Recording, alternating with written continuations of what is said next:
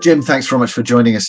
It would be good to get your sense, just in terms of the outlook for 2023, I suppose on the infrastructure side more broadly. How do you see the opportunities there?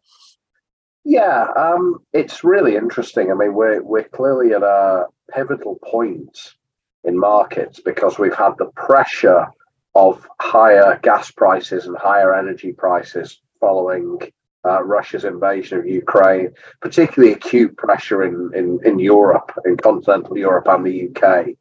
And so it's mitigating those short-term pressures, but also moving into a more aggressive phase of energy transition. It's a real challenge for policymakers, but I think, we can see a way through.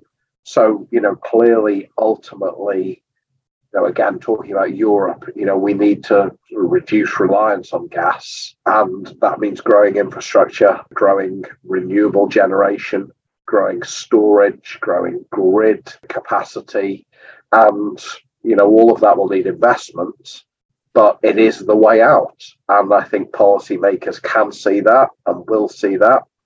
And so, hopefully 2023 can be a really constructive year for new energy infrastructure.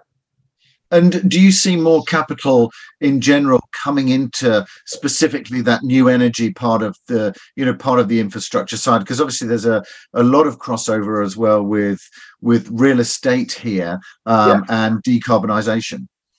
Yeah, absolutely. Yes, I think there's a lot of capital at work already in this broad sectors.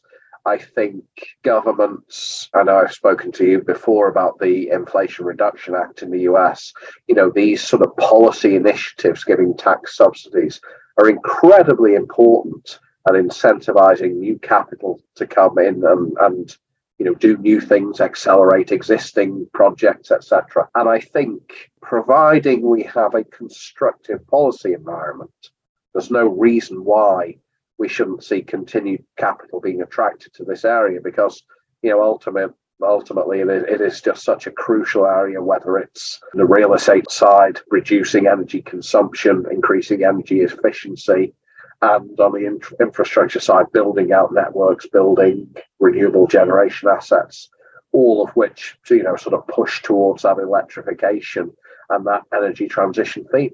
Yeah, I think it's going to be really interesting to see how that develops. Thanks very much for joining us, Jim. Thank you.